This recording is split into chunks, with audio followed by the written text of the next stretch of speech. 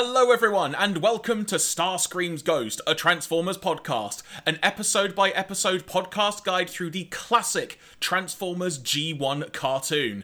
I am Jeremy Graves, and as per usual, I am joined by my good friend to help guide me through all of the episodes that we are watching and will forever be watching at the rate we are going, that being Mr. Andy Hanley. How are you doing today, mate? I'm doing very well. I'm the Menasor to your Superior. Hey, you know what? I'll take that. I like Superior. I will take that personally. And I like Menasor, so everyone's happy. There we go. And in terms of what we're going to be talking about today, everybody, we're moving to a 3-episode format for the next few weeks as we get in the run-up to the conclusion of Season 2 and we get to the movies. And if you have any thoughts you would like to convey about, be it where we've got to, past episodes we've watched, or forthcoming things we'll be watching, do make sure you find us on social media. You can find our Twitter and Instagram accounts under the username StarscreamsPod. We've also got an email address, that being starscreamsghostpod@gmail.com. And it's very likely that a lot of you are listening to this in audio-only form, be it through places like Apple Podcasts, Spotify, SoundCloud, or maybe you've just taken the RSS feed and put it into your own app, as it were. Alternatively, there is a video version of this podcast, so if you want to actually see myself and Andy discussing all the episodes, go on YouTube, search for Starscream's Ghost Podcast, and don't worry, I'm sure you will find our channel with very little issue, and you can find every single episode we have recorded to date, plus the bonus episode where we looked at a bunch of DVD extras from the Transformers Season 2 Part 1 DVD set. So if you do want to see how we discuss and react to all of this, you can indeed. Or, as you pointed out last time we did a podcast, Andy, if you want to see us actually recording during daylight hours, because we're doing it once again, you can experience how sunshine makes this a battle to try and make look good on camera. Yeah, this is like two for two in our recent recordings where we've got sunshine, so very unusual, making the most of it. Yeah. Little peek behind the curtain though, at the time we're recording, we're waiting for a named storm to hit the UK. So, who knows, it may just turn incredibly dull and grey in a few minutes on camera for all we know. So, we shall wait and see on that. But in terms of what we are talking about today, I mentioned we are talking about 3 episodes specifically. Today we are looking at Season 2, episodes 41 to 43 from the Transformers G1 cartoon, as mentioned at the top of the show. The episodes in question today being Masquerade, Trans-Europe Express, and War Dawn. Some general overarching thoughts on this, Andy. This was a really fun, different set of episodes to watch through. It was a little bit of everything, and as it turns out, as I'm sure we're going to get onto when we get onto the episode in question, it turns out one of these episodes is incredibly significant to the entire continuity of the Transformers. Yeah, it is. I remembered more and more of that episode as I went through and watched it, because I had not remembered, like some other things with the show, I'd not remembered that this was sort of the origin point for that story, because, you know, between the comics and all of the various kind of iterations of that, and obviously all the toy stuff, sometimes it's hard to remember where things came from initially, and so, that was kind of an interesting point of... like an episode that I hadn't really explicitly remembered or thought about, but I had definitely seen a couple of times. Again, very much a heavily trafficked on VHS episode, so I wasn't particularly surprised that I'd seen it, but I was surprised how much of it I'd sort of forgotten until my memory was jogged. Yeah, because we should also make mention that the episodes that we discuss each time and the order that we're watching them in is actually based on the Hasbro Pulse YouTube channel. It's a completely 100% legitimate way to watch all of the Transformers cartoon episodes, and so we're following the same ordering that's on there. To give a little bit of sort of a spoiler, if you will, the thumbnail for the episode in question, which we'll be getting onto later as I mentioned, it actually reminded me, oh, I remember that character design, but why do I remember it so vividly? And I couldn't remember until we watched it, but it is fun sometimes how those little moments just remind you, oh yeah, I've seen that before. I know what that is.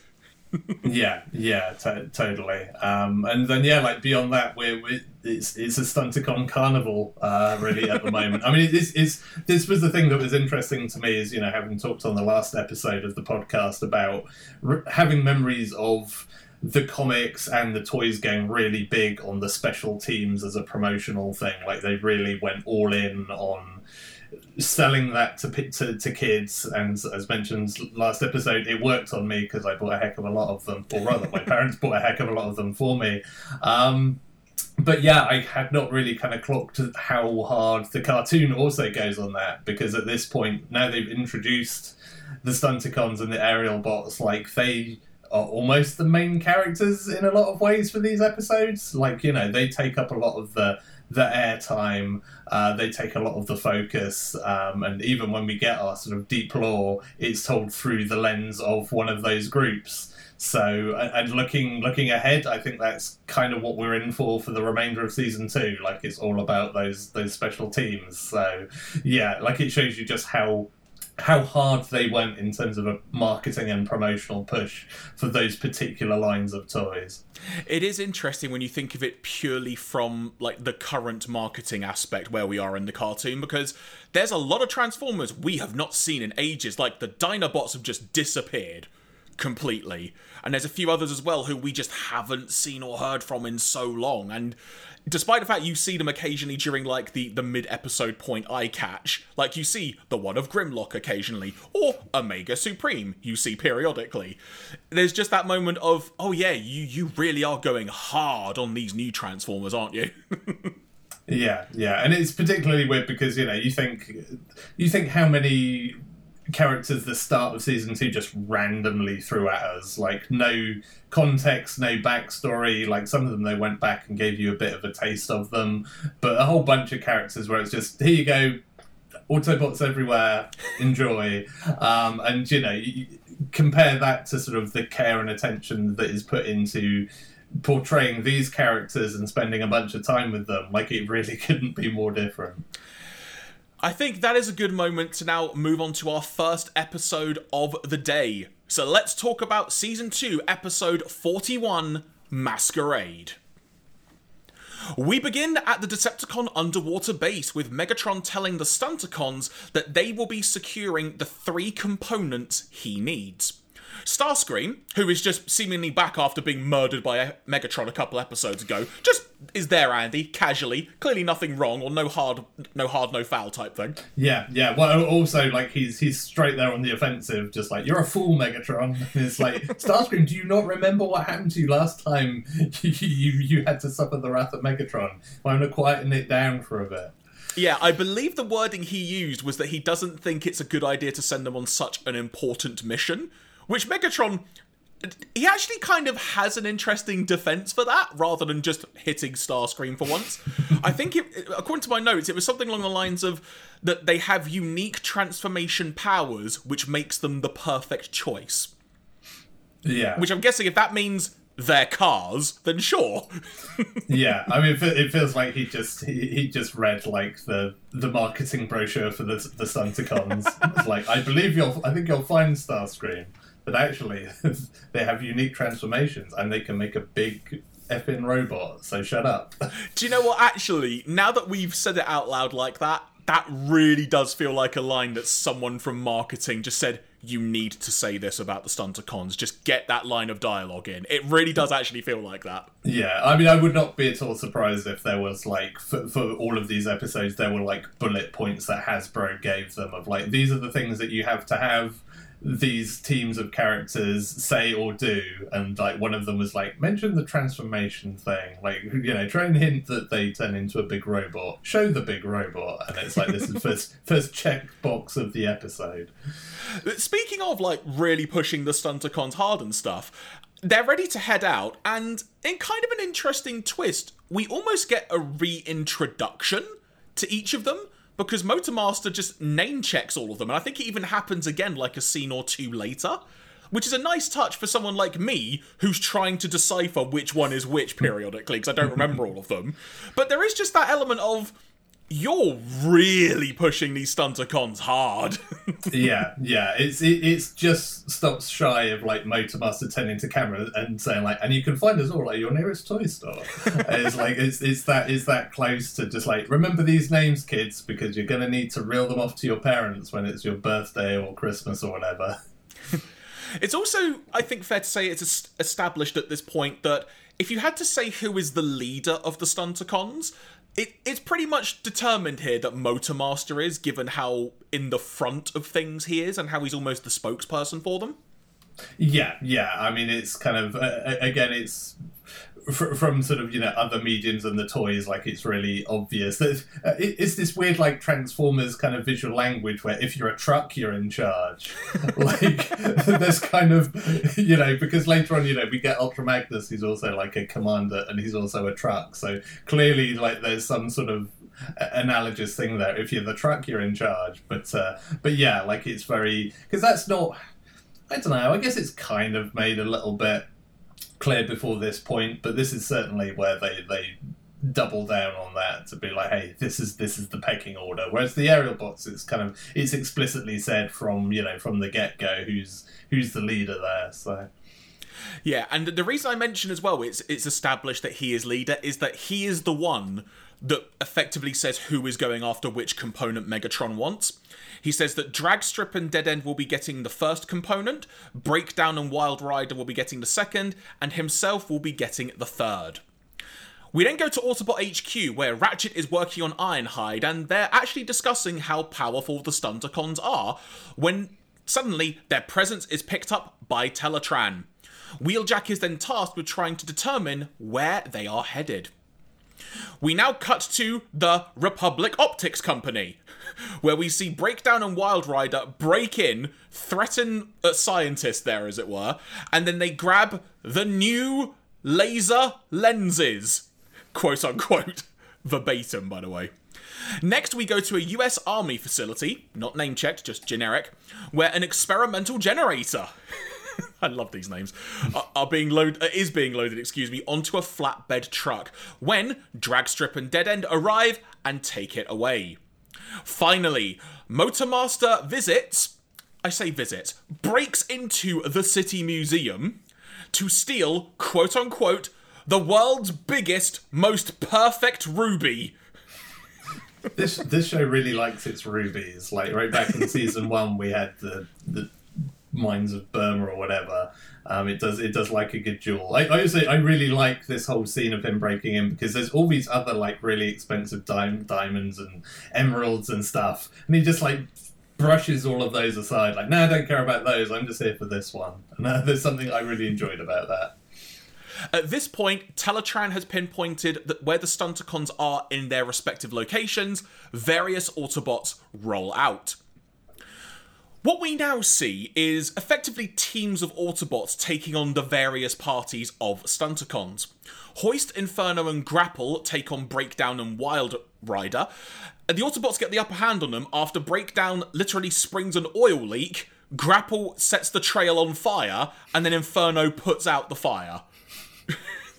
The bit with Inferno is really sort of confusing to me because he's almost like, I'm going to regret doing this. And it seems like he sort of tries to save him from, like, burning to death. And it's like, I don't know, it's a weird thing that I don't think I've seen in the show before where, like, an Autobot kind of sort of saves a Decepticon. And it's like, I wasn't quite sure how to pass that in my brain.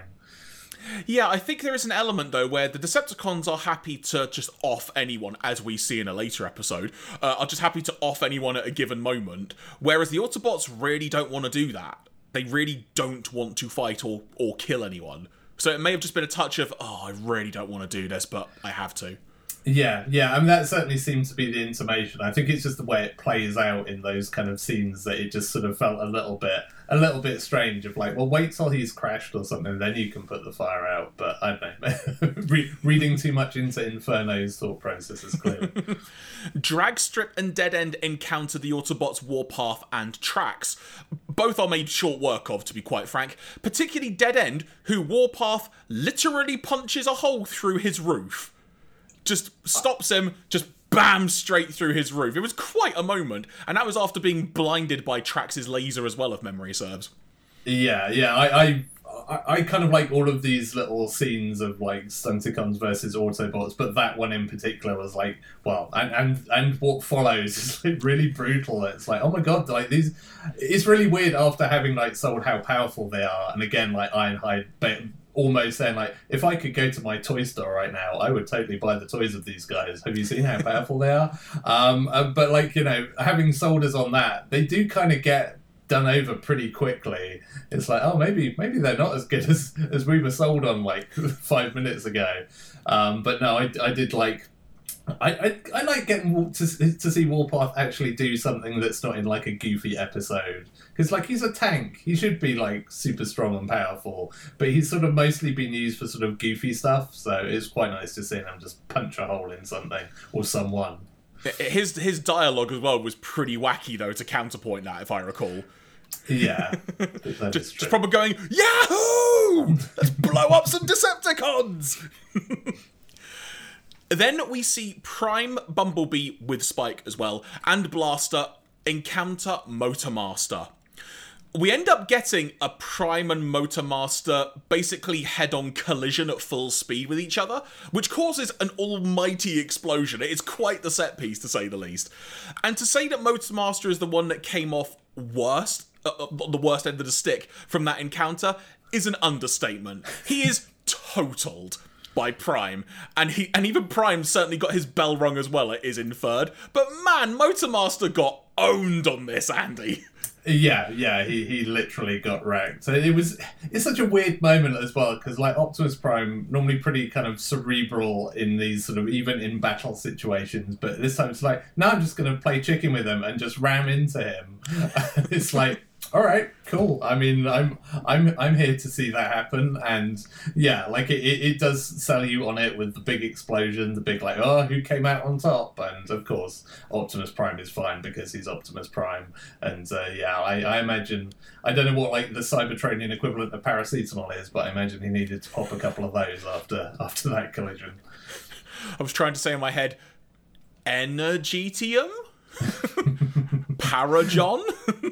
Yeah, I mean, I don't know if Transformers can get concussions, but, you know, you probably should get checked out after that. I mean, if one episode is going to test that, Andy, it'll be this, quite frankly. Yeah, absolutely. Also worth noting at this point that Blaster, who is just randomly seemingly in the backseat of Bumblebee in his cassette deck mode, didn't actually know he was even in this scene until this moment, quite frankly. He ends up blocking the communications of the Stunticons, and then we see the Stunticons just get towed away back to Autobot HQ and put behind, quite literally, Energon bars, left in their respective totaled states.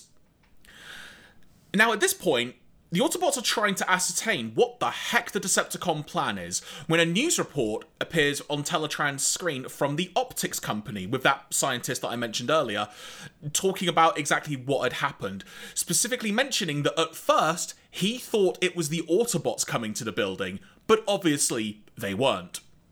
Spike then says, "Wild, huh, Optimus? Stunticons mistaken for Autobots?" Pretty much in that tone as well. And Optimus just basically going, "Yes, it's given me an idea." Also, Spike clearly not paying attention like the last couple of episodes where the Stunticons were getting mistaken for Autobots left, right, and centre. I mean, honestly, if the Autobots are going to do anything at this point, they should like pay for some like public service ads to be like, look, this is our symbol. If you see that, it's us. If it's a robot and you don't see that symbol, that's bad. That's not us. Because, you know, this is becoming far too frequent, like people confusing the two. So, yeah, there needs to be some kind of, like, press campaign to educate people. It's funny you mention that, actually, because I think that happens in the next episode we're talking about today, if I remember correctly. I think I wrote it down in my notes, but I'm pretty sure that actually does happen. Yeah, it's pretty much the like everyone like robot car equals Autobots, which hey, I get. Like, I mean, that was even as kids at that time. It's like, well, if it's a robot car, it's an Autobot, but not anymore. The lines are grey, Andy. They're blurred. So what we now see happen is the Autobots getting a new paint job. A flipping good one, as it doesn't just change their colour, it changes their entire appearance. And makes them literally look like the Stunticons. I tried to break this down, Andy. I'm not going to remember these as we go along, so you'll gather this from my upcoming notes.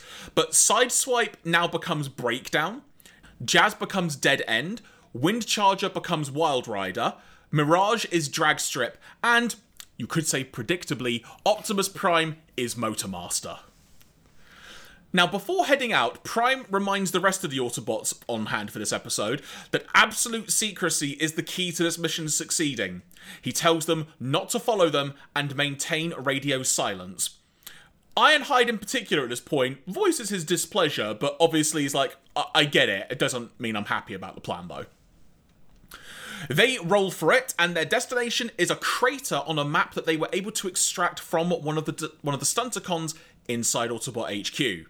Now, the first test of their journey is Laserbeak. Laserbeak is flying overhead, and simply put, Andy, is fooled. They get past the first test of can they get past the supreme intelligence of Laserbeak, as we have established through many podcasts at this point. He even reports back to Soundwave that the Stunticons have returned, though Megatron's initial reaction is, took them long enough. Yeah, it's almost like there was some strange detour involved. But I have so many questions about how this camouflage works that only become more pronounced as the episode goes on. But hey, I'm fine with that. I'm happy to buy into it. And this is also like one of those rare episodes where it's nice to see the Autobots going on the offensive with a plan of their own. Because it's usually the Decepticons have the nefarious plan, the Autobots have to figure it out. So it's a nice little turning the tables where the Autobots are doing the sneaky stuff and seeing how that plays out. Definitely. I've got this vision in my brain that Optimus Prime just went, I'm so tired of just waiting to see what the Decepticons are going to do. Let's just take it to them for once. Yeah, it's like, remember that time Megatron dressed up as me and then couldn't remember any of your names? Maybe we should try doing that and see how it works. The Autobots approach the crater, and inside we see a few of the Constructicons building a giant machine. They begin descending into the crater along the narrow pathway that's all around it, when Starscream points out it's strange how safe the Stunticons are driving today. Megatron then has another comeback for Starscream, just saying it's clearly so they don't damage the stolen cargo. Though Starscream is still not entirely convinced. But I've got to say, I'm loving this dialogue exchange between Megatron and Starscream, because you can tell in any other episode, Starscream would just get a punch to the face. But at this time, Megatron's like, oh no, this is the reason, Starscream. And in fairness to him, everything he has counteracted with has kind of made sense so far. Yeah. I mean, I guess Megatron may be feeling like, well, I did basically kill him the other day. I should probably dial it back a bit. Maybe I was being a bit too harsh. But yeah, this whole thing plays out in quite a smart way, because it's like there's the obvious natural doubt and suspicion of is something going on here? And it plays out really well to kind of give a little bit of tension to proceedings, because it's not just the kind of other episodes where we've had this sort of thing happen, nobody is even close to being any the wiser until it's too late. Whereas this is just right from the get-go. It's this is a tricky mission. The Autobots could just get found out at any moment, and it's just always teetering on the brink of, are they going to get? Is this going to work? Is this not? I don't know. And I did kind of enjoy that throughout this part of the episode. Well, speaking of them nearly being discovered, we get to see Prime having to converse with Megatron, trying to do an impression of Motormaster, and doing a really bad job of it, which makes Starscream even more weary of what the heck is going on.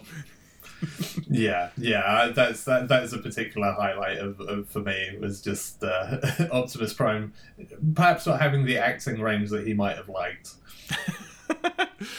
Back at Autobot HQ, Breakdown decides to test the strength of one of the Energon bars holding them in prison, simply just by driving into them, and they break like they were nothing, and then proceeds just to take out a trio of Autobots in front of him before freeing his comrades, and they all flee. Well, I say they all flee. They combine into Menasor, wreak havoc all over the HQ, and then bust a hole in the wall and fly away to the crater.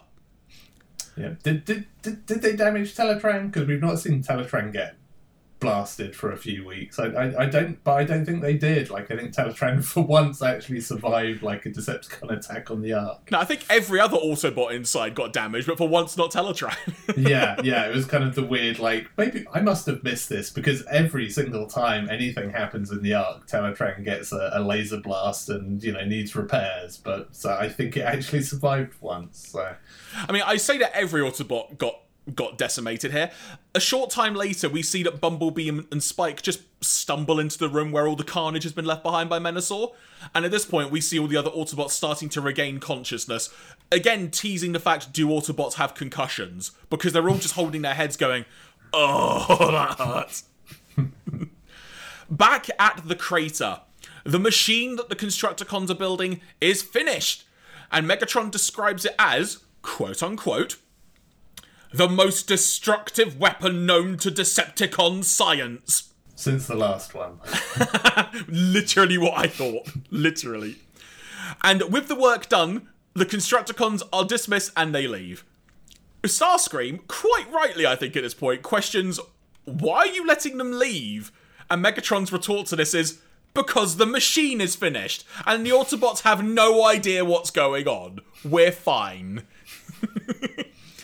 This is when, what I'm just going to phrase just for clarity at this point, as one of the Autobot Stunticons says, what's the weapon going to do?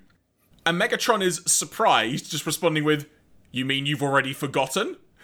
But then has no issue with explaining the fact that, and I think I wrote this down verbatim, Andy, or near enough, so here's what I believe was said.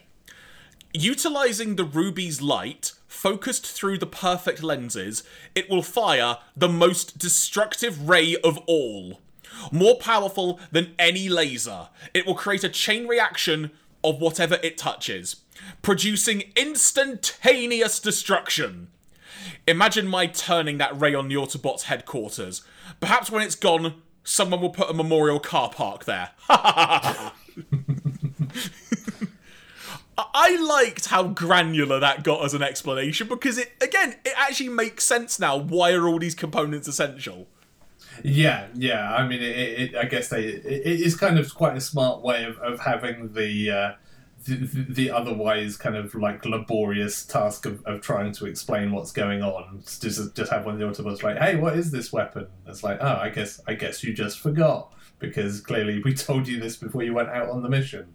But yeah, this does sound remarkably similar to the other like Ruby-based weapon that they were making in season 1. But hey, it almost worked that time, so why not? Why not do it again?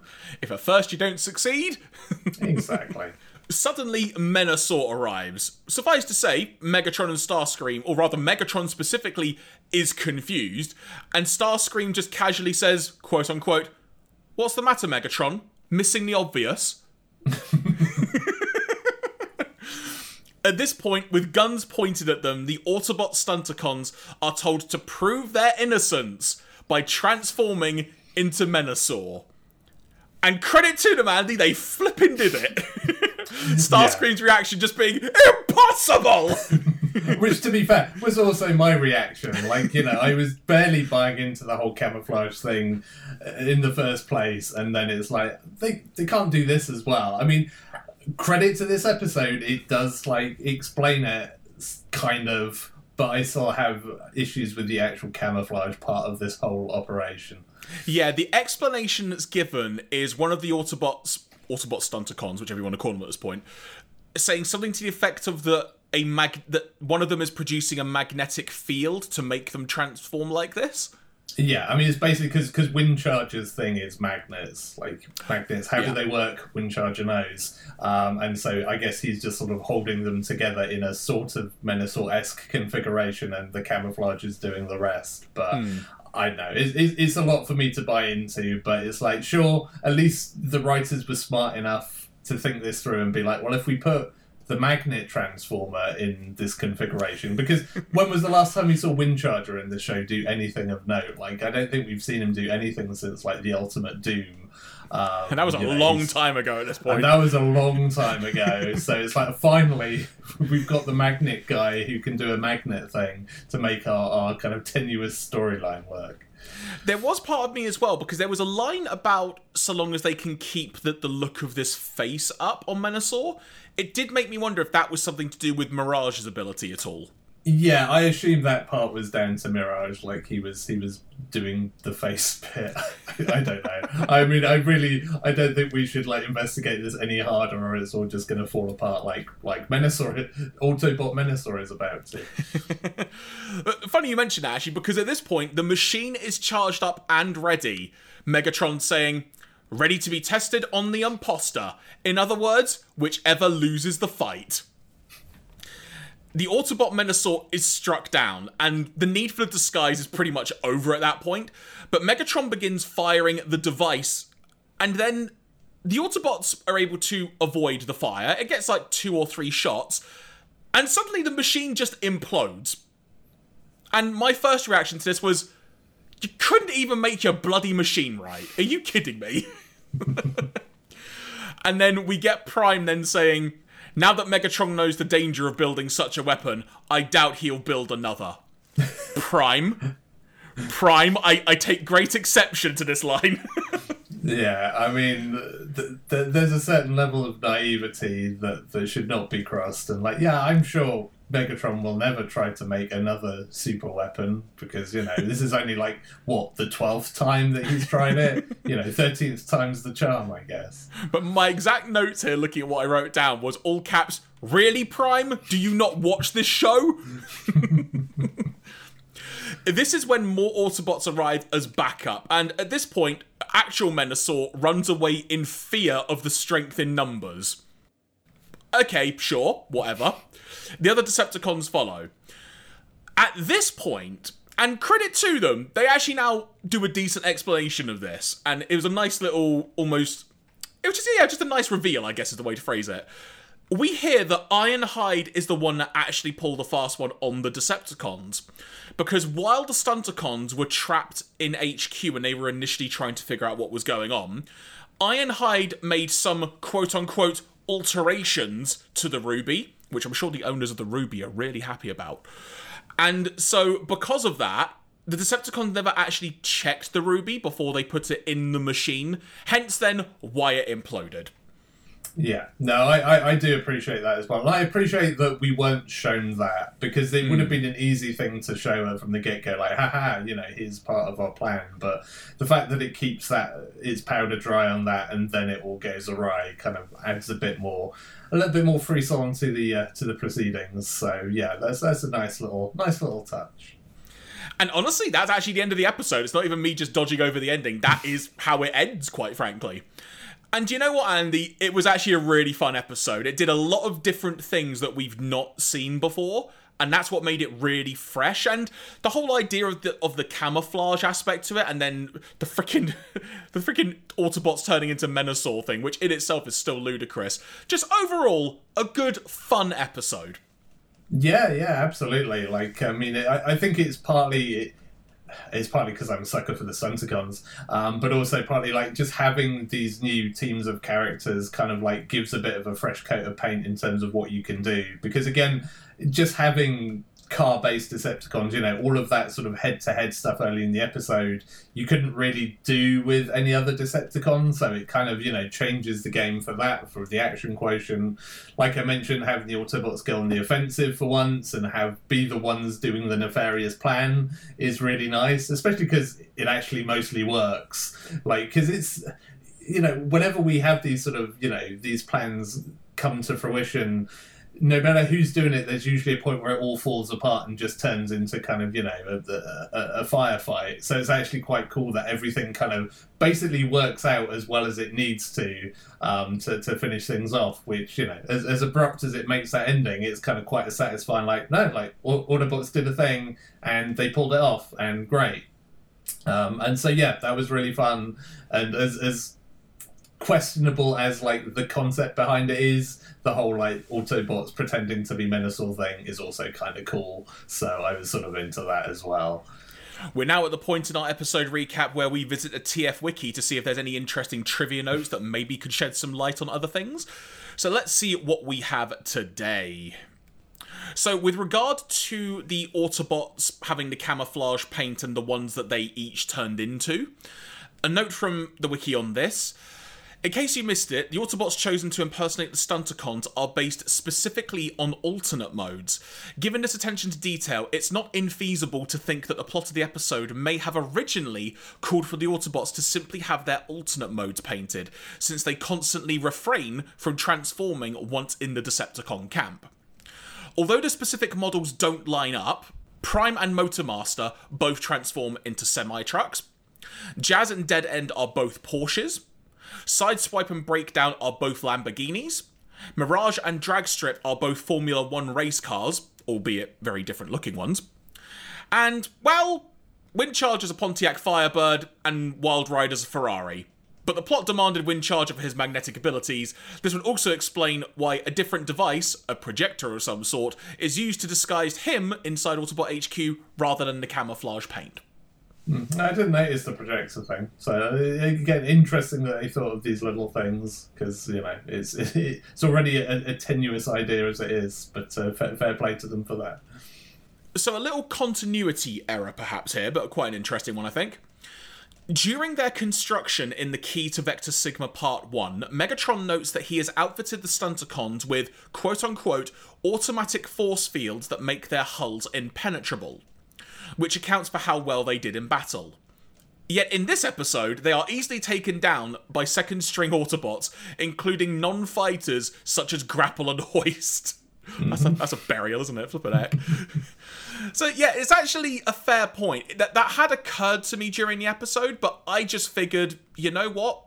Just because they're stronger doesn't mean they're like unbeatable. That's kind of how I took it, but I never thought of it that bluntly.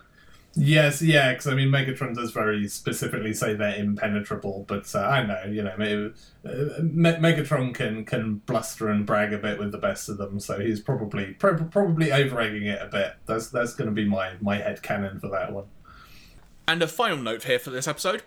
2 deleted scenes from this episode feature the individual Stunticons talking with each other while combined as Menasor, only for Menasor himself to then silence all of his components, because their chatter is confusing him. Even without this dialogue, the finished episode portrays Menasor as almost adorably dumb and easily bamboozled, utterly baffled, for example, when Prime accuses him of being an imposter. Yeah, as I mentioned on the last episode, I quite like that about the gestalts for these special teams, that they just somehow become kind of dumb as soon as they transform into that mode. It's kind of, there's something to that. In fact, actually, an additional note, which I think this is worth noting, Andy, this episode marks the final appearances of Inferno, Trax, Trailbreaker, and Sideswipe in the American version of the original Transformers cartoon. That's a shame. I like Sideswipe. He never really does a lot in this cartoon, but I like. He's a cool car, and I always liked his character design. So farewell, Sideswipe. We knew you well. In a weird way, I find it interesting that Trax is just gone now, considering he's literally had 3, maybe 4 episodes at this point, with him as the prime focus of it. Yeah, it's kind of surprising how much there was of him in the first place, because in terms of, Transformers who you sort of think about a lot, just like Trax doesn't normally track, if you know what I mean. So it's kind of, it's interesting that he got as much play as he did. This is where I'd really love to know, the nitty-gritty of characters like Trax, in terms of, was that derived from sales of the toy being good or not so good, so they wanted to give him a push? Was it just the writers being hey, no, we like this guy because he's a car with wings? I'd love to know how some of those decisions came about, where you could pretty much drop any Transformer into some of these episodes, but they're very specific about which one they choose, and I'd love to know a lot more about how those decisions were made and what they were based off of.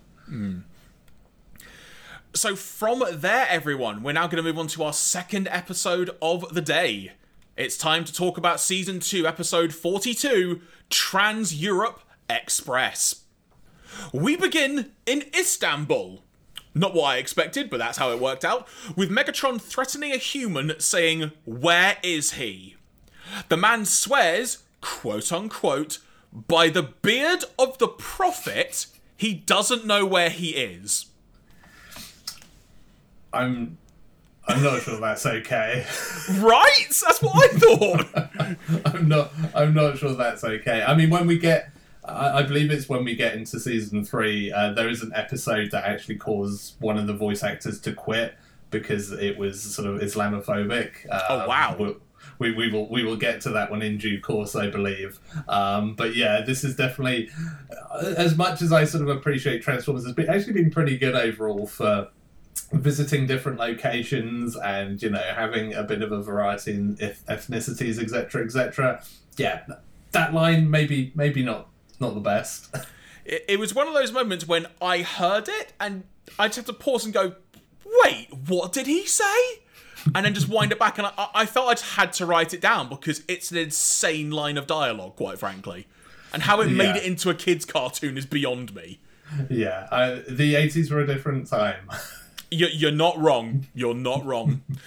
We come to find out that Megatron is looking for someone named Abdul Ben Faisal. I hope I pronounced that right. Apologies in advance if I haven't. Referred to by one of the locals as the greatest sage in all of Istanbul, as he wants the Pearl of Baduhin. Again, I hope I've pronounced that right. I probably haven't. Apologies. After his location is quickly ratted out by one of the locals when Megatron literally blows a giant hole in the floor next to him, Megatron finds the man he is after, who tells him that the pearl is buried in the Galata Valley near the Ali Bay River. The man also adds that once Megatron has dug up the pearl, he may not find it so easy to put it back. I'm pretty sure that line never came back to haunt Megatron. I was expecting, like, this pearl to be stuck to his hand and just couldn't let go of it, but no. Megatron and Soundwave then head to the valley mentioned a moment ago, and Soundwave is not able to pick up any energy readings, likely, as he says, because that's just how deep it is buried that he can't detect it. I do want to make a note here about Soundwave scanning here, Andy. I don't know if you picked up on this, but the scanning sounds for Soundwave sounded like a door constantly opening and closing on the Starship Enterprise. I mean, that is a very common sound effect that you see, like, in a lot of places. So yeah, it's a strange use case for it. But yeah, there's definitely, I feel like 80s cartoons in particular, I feel like almost every cartoon you'd have some sound effect at some point where it's like, wait, isn't that the doors of the Enterprise? And so yeah, this is the Transformers using that royalty-free sound effect or whatever it is. So yeah, we can check that one off the list. It was just so odd seeing Soundwave standing there, like his rings of scanning being going out into the distance, and while the camera's panning, you just hear just it was so weird. From there, Rumble is then sent out, but he says it could take them years to dig up this place, even with the Constructicons. We now head to Paris, everybody, because that's a change of location, where we have the following announcement, quote unquote. Welcome to Paris, where the most unusual race in motor history is about to begin. The Europa 2000. A donor has offered $20 million for charity if the world's finest drivers will race from Paris, France, all the way to Istanbul in Turkey. In addition, there's a cool million in store for the winning driver.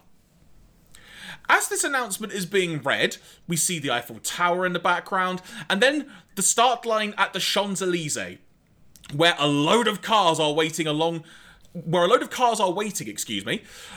some familiar Autobots, specifically Blue Streak, Bumblebee, Wheeljack, Sunstreaker, Sideswipe, Trax, and Smokescreen, who make it known that if any of them win the race, the charities will get an extra $1 million. We then hear protests about their participation from a driver named Augie Carne, I think it is. But either way, I'm going to refer to him as Augie at this point. I have it written as Augie Canary. That might just be a typo on my page then. If that isn't his name, then it should be, because I think Augie Canary is way funnier. It is spelled Cahnay, his surname. Augie, anyway, that's what I'm calling him. A top American driver whose car is a custom-built machine from Simultech Industries, who makes it clear, quote-unquote, there's only one charity I care about, me. To add an extra wrinkle to this, Wheeljack tells the other Autobots that he is the one that Prime has sent them to protect, as he's concerned that the custom-built car having advanced technology as part of it could attract Megatron's attention. The engine specifically being made out of a weird metal, quote unquote, as Wheeljack puts it when he scans it. The race begins, and the action is going on fast through the streets of Paris, with Oggy taking an early lead. Break for a second, Andy, because a lot has gone on there. I actually really like this idea of, like, in a weird way, this entire episode is about the charity. I like that, really, really like that aspect. But even just the idea we're having, like, a Trans-Europe race like this, it actually makes total sense from a Transformers point of view. It just does. Yeah, I mean, clearly the writers couldn't figure out where Dakar was, so they couldn't call it. Maybe there's a trademark on the Paris-Dakar Rally, so they couldn't call it that. So Paris-Istanbul Rally? I mean, yeah, but it's quite fun. It does make me think I wish I could have my, like, Wacky Races Transformers spin-off series.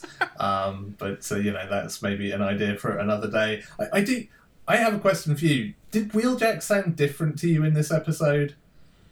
He sounded subtly different to me. I suspect he didn't sound like a completely different actor. I suspect maybe, like, Wheeljack's actor was just, like, recovering from a cold or something, because he just didn't sound quite the same to me, but I could be just imagining it.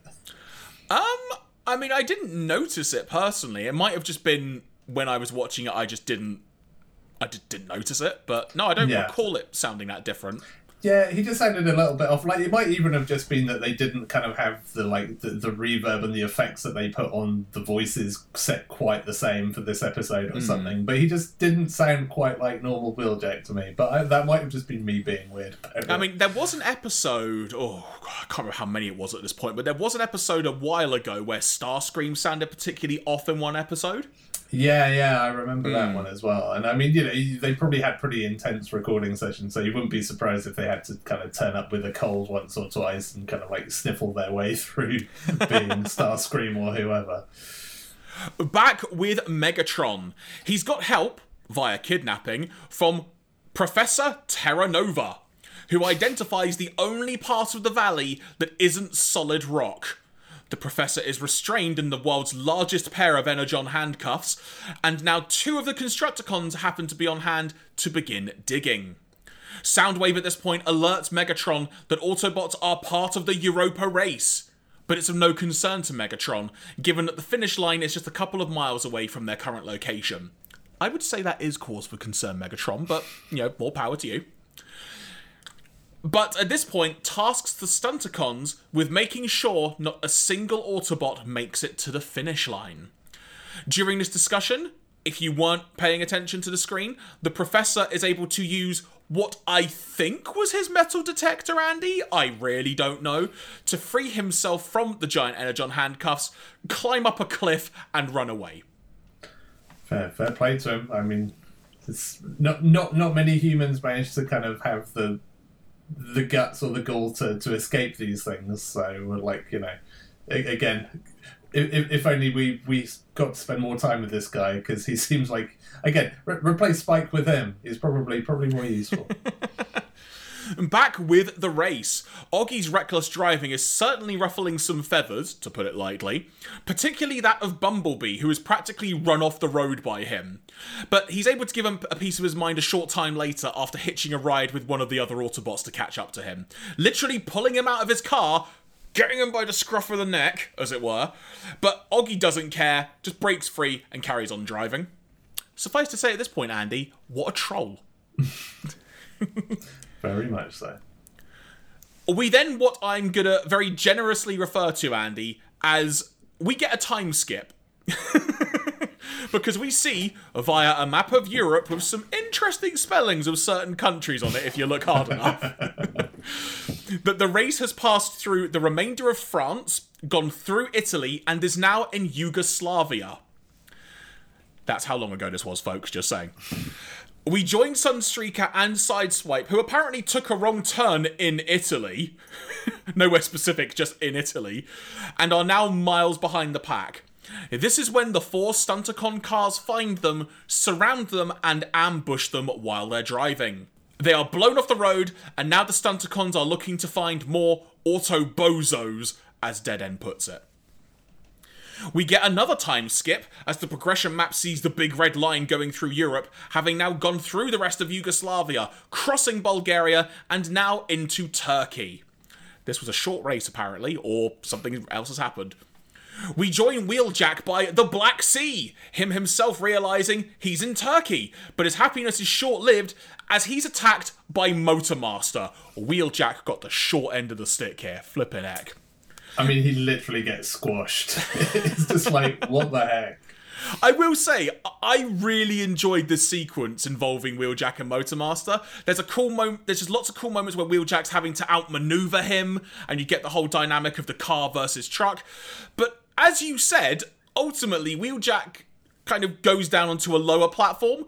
Motormaster just cranks up the speed, goes off the cliff edge, and just lands on Wheeljack and completely flattens him. Yeah, it's pretty good. It's a really good little sequence, but it's just like, oh my god, you literally squashed Wheeljack. I can't. Maybe that's why he didn't sound so good. I don't know. He knew it was coming. That's why. Yeah, exactly. We see Smokescreen attacked by Wild Rider, and then Bluestreak having to fend off all of the Stunticons while he is trying to tend to his comrade. After hitching a ride on top of Wild Rider, he's able to evade him. Now, the way he evades Wild Rider, everybody, it's an ingenious plan. Wild Rider drives into the side of a mountain, and Bluestreak, sensing things are about to go a bit AWOL, lets go of Wild Rider, but because Wild Rider just drives into the side of the mountain, he then just goes flying into the air onto a ridge above, at which point Wild Rider just, I guess, assumes that he's been blasted off into the sun or something. Or it's like when Team Rocket get defeated in an episode of Pokemon and just fly into the sky. Because he just goes, okay, and drives off. However, on said ridge where Bluestreak landed, he finds Professor Terra Nova. And as we were talking about when discussing the previous episode, Andy, this is when he sees the Autobot logo and realises, oh, you're an Autobot, I need to tell you about the Decepticons, and starts to explain what the heck is going on. But also adds the minor detail, Andy, that the pearl that Megatron wants can cause worldwide disaster. It's a very unspecific problem. like is it a climate catastrophe? Like, what's the deal here? But no, disaster, generic disaster. Trax and Bumblebee are near the finish line, but aren't able to contact their comrades. The Stunticons somehow... Well, backtrack. The Stunticons are driving along the road towards them, but somehow totally miss the fact that they are driving straight towards the Autobots, because they just go off the side of the road, hang by for a second while they drive by, and then just go back on the road. Stunticons. I mean, maybe all of those head-on collisions in the last episode have kind of done for them a little bit. Just lost a few brain cells in the process. We've gone from the Stunticons being portrayed as like an immovable force to them almost just kind of being a bit dim. Yeah, very much so. Should be noted at this point the two Autobots roll out to try and find their comrades. Back with Megatron, it turns out he wants Oggy's car and tells Motormaster to go get it. The Stunticons take his car, and that's when Scavenger, of the Constructicons, has seemingly found what he's been digging for. Megatron is very excited about the fact that he can nearly take over the world. Bluestreak at this point finds Oggy, having been decarred and whatnot, and Oggy ends up driving him, saying that he can help them stop the Decepticons by proving he is a better driver than them. Let that sink in, everybody. Yeah, sure, okay.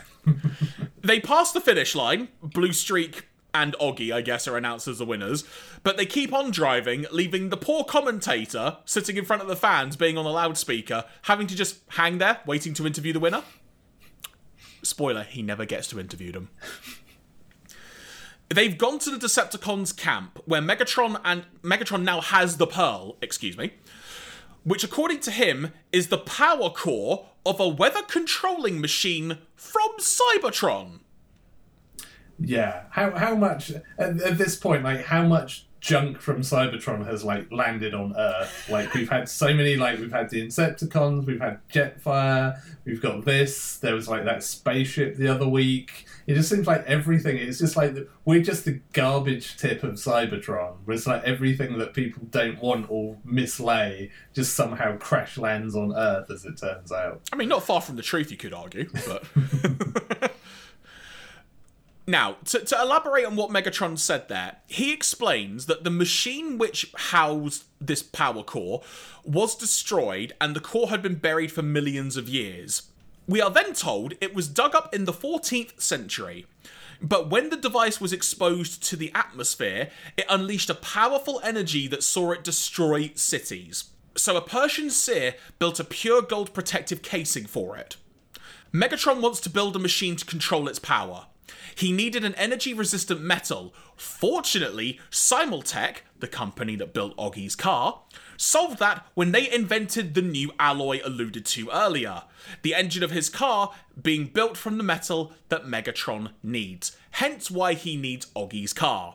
His plan is to melt down the engine to make it then buildable for his new machine, where Andy, he proclaims he will be the master of the elements. It's a pretty. I mean, to be fair, if I could be the master of the elements, I would be. So I totally share his desire there.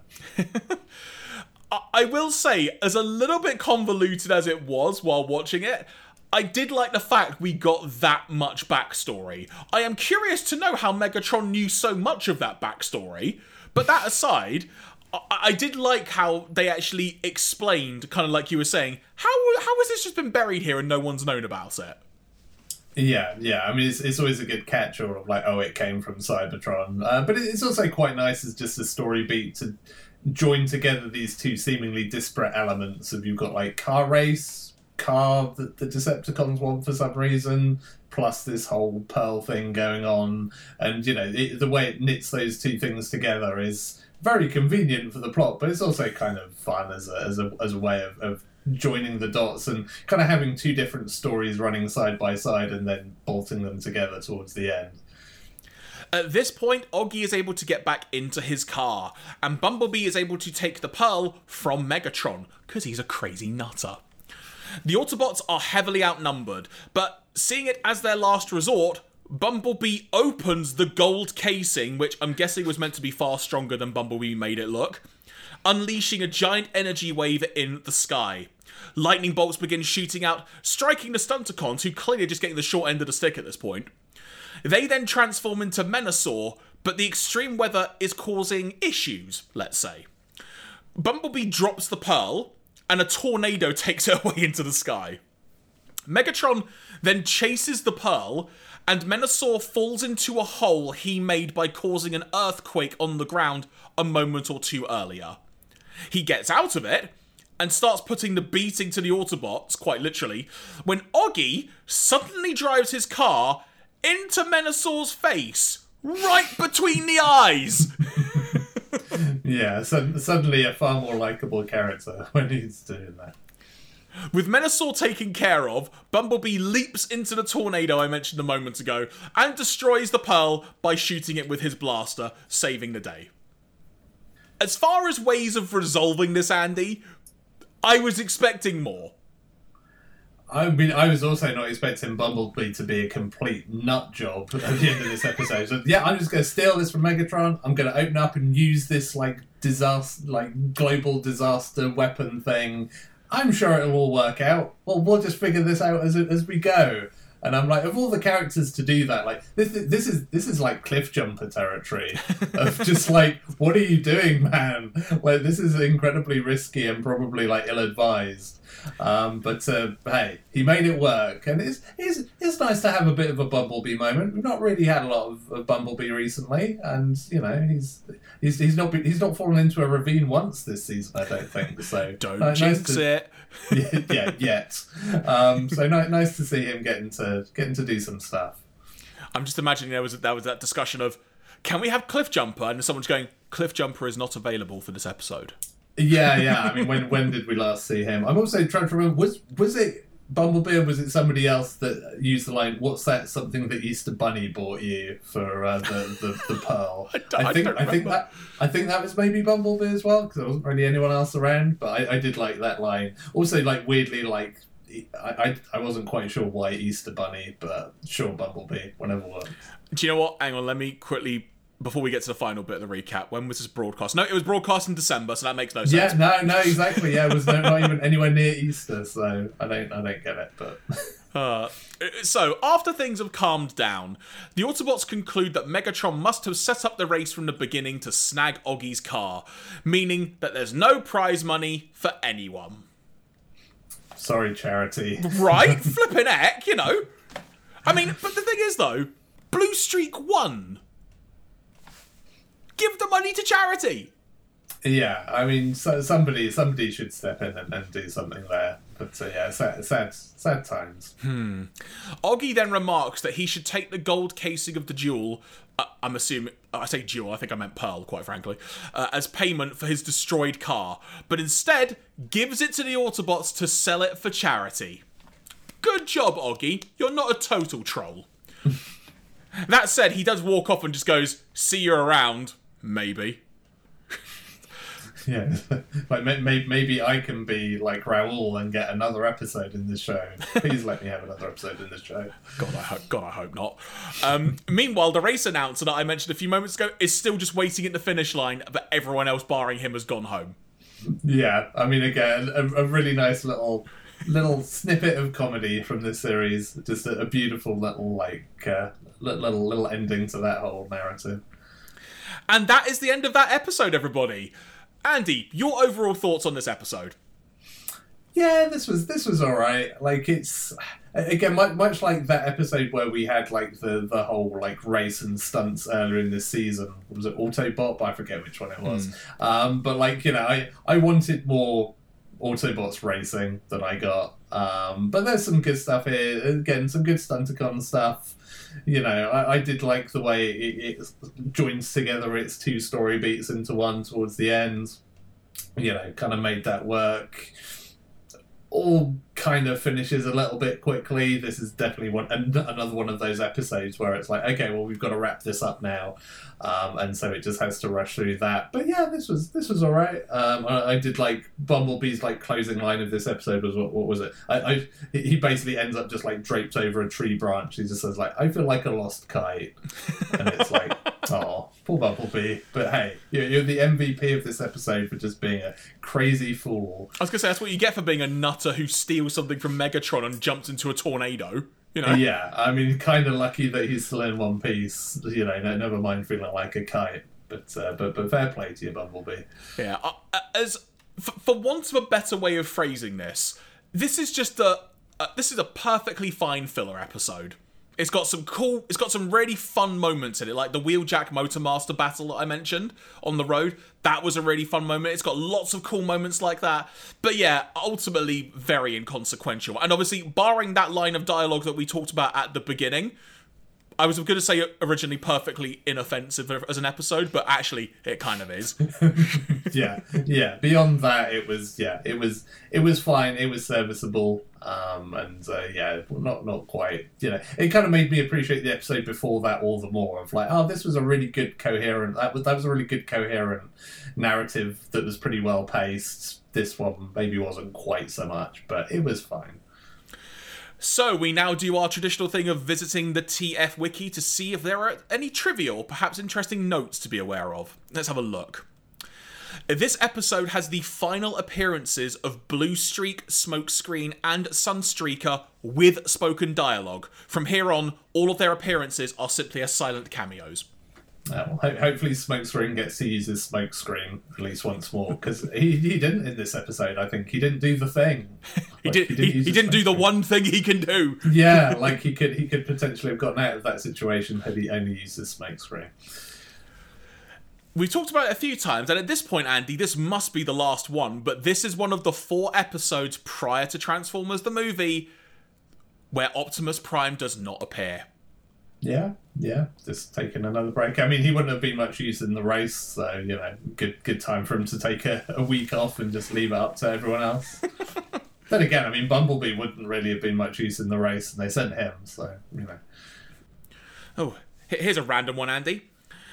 Oggy is mentioned in the American dub of the 2001 Robots in Disguise cartoon in the episode Skid's Choice.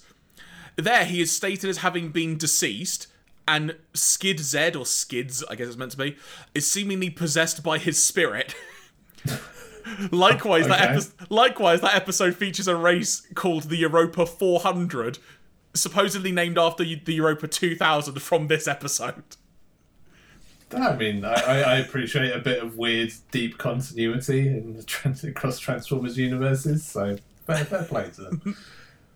You might like this as a note, Andy. According to writer David Wise, the title of the episode was taken directly from the Kraftwerk album of the same name. Yeah, I mean, I was literally just about to make a joke that I was very disappointed that there was no Kraftwerk or no, like, you know, Germans in red shirt and tie at all during this episode, but I appreciate David Wise's taste in music. It pleases me greatly.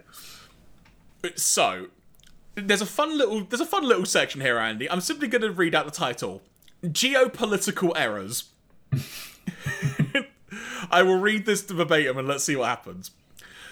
Quite a bit of real-world European geography pops up in the course of this episode, including the cities of Istanbul in Turkey, Paris in France with the Eiffel Tower, Italy, and the Black Sea. Being the G1 cartoon, of course, this means a lot of it portrayed is either wrong and is so in one form or another. Istanbul is drawn as though it were medieval Russia, with lots of onion dome towers. Paris is shown with a number of skyscrapers around the Eiffel Tower. In real life, almost everything in the city is 6 stories or less. The Arc de Triomphe is shown at a regular intersection. It actually sits within a large traffic roundabout. Wheeljack says it's 2,000 miles total. Because we're nitpicking here, we'll point out it's actually closer to 1,600 miles. And the map of Europe, as we talked about, Andy, is quite inaccurate. So, a couple more trivia notes for you, Andy, on this one. David Wise, infamous for recycling ideas from old stories of his for later works, reused the weather control device climax of this episode for his episode of Teenage Mutant Ninja Turtles, Hot Rodding Teenagers from Dimension X. And a final one for you. This episode is one of several from late in Season 2 where characters get severely smashed up and beaten up. Perhaps a precursor to the violent demise of several characters in the then forthcoming animated movie. Other such episodes include Triple Takeover, with the Throne of the Smashed Autobots that we talked about before, the Key to Vector Sigma, in which Omega Supreme just explodes, Masquerade, which sees the Stunticons beaten to a pulp, as we just mentioned, and in the episode we're going to be talking about next, Andy, where it's fair to say some crime is committed. So, Andy, I think on that note, from there, we should move on to our final episode of today. It's time to talk about Season 2, Episode 43, War Dawn. We begin with the classic Seeker jets Starscream, Skywarp, and Thundercracker being pursued by the aerial bots, seemingly because they've kidnapped some world leaders based on some dialogue, which Slingshot remarks. He effectively goes, "Is that a problem, based on what he's read about them?" My note to that, Andy, was relatable. Yeah, Slingshot would do really well on 2022 Twitter as well, as it turns out. There must be a Slingshot fan account. Please tell me there is.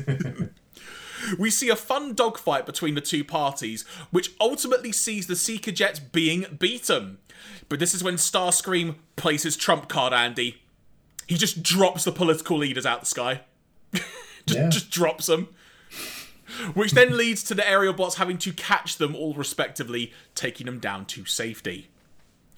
At Autobot HQ, we get an interesting conversation here, with the aerial bots, sans Silverbolt it should be said, praising the Seeker jets for their abilities. They're reminded that they're evil, right? And remember how they just dropped humans out the sky? You know, that thing that we just helped with? And then Slingshot just kind of going, it was probably an accident.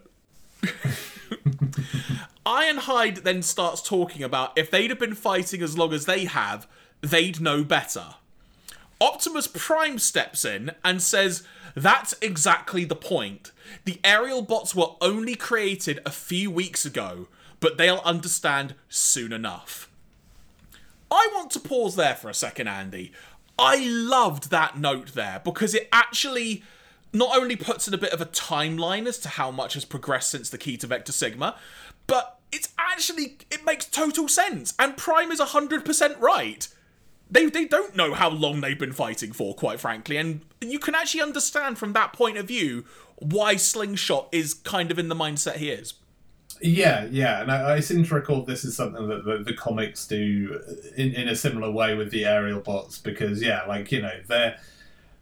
they're not really bought into this war, like, they're brought into it, but they're not like they're, like, having seen it from the start and seen where it comes from. They've just been created just to fight in this thing that they have no real stakes in. And so it's a really interesting point of view, and it does make total sense that they're just like, which side is which really? Does any of this actually matter? Why should we care about any of this? Suddenly, Teletran picks up, quote-unquote, very unusual readings from Cybertron, the origin of which is unknown. Omega Supreme is summoned, and Andy, we are heading back to Cybertron, which, got to be said, the aerial bots are really excited about. Yeah, I mean, everyone loves the holiday, so... That said, I was half expecting Slingshot to have a quip of, can you not explode on arrival this time? Yeah, I mean, well, would also been fair, especially if Slingshot was not aware of the stuff that we weren't aware of because of those deleted scenes. I mean, it did seem like Omega Supreme just spontaneously exploded, so he'd be right to be wary. At Decepticon HQ, the Seekers are repairing one another when Megatron walks in disbelief that the guys have failed in what they were set to do. He also points out that as long as the aerial bots live, quote-unquote, his supremacy of the sky is threatened. Megatron, I don't think that's your line, buddy. That should be someone else's. Soundwave then alerts Megatron that the Autobots have gone to Cybertron. To which Megatron then says they must have detected Shockwave's work on the Chronosphere. Just name-dropping a weapon name there, Megatron. Good job. And then he says it's time to activate the space bridge. We cut to Cybertron, and Shockwave's lab on arrival, Andy. To say it's really seen better days is an understatement. This looks like garbage.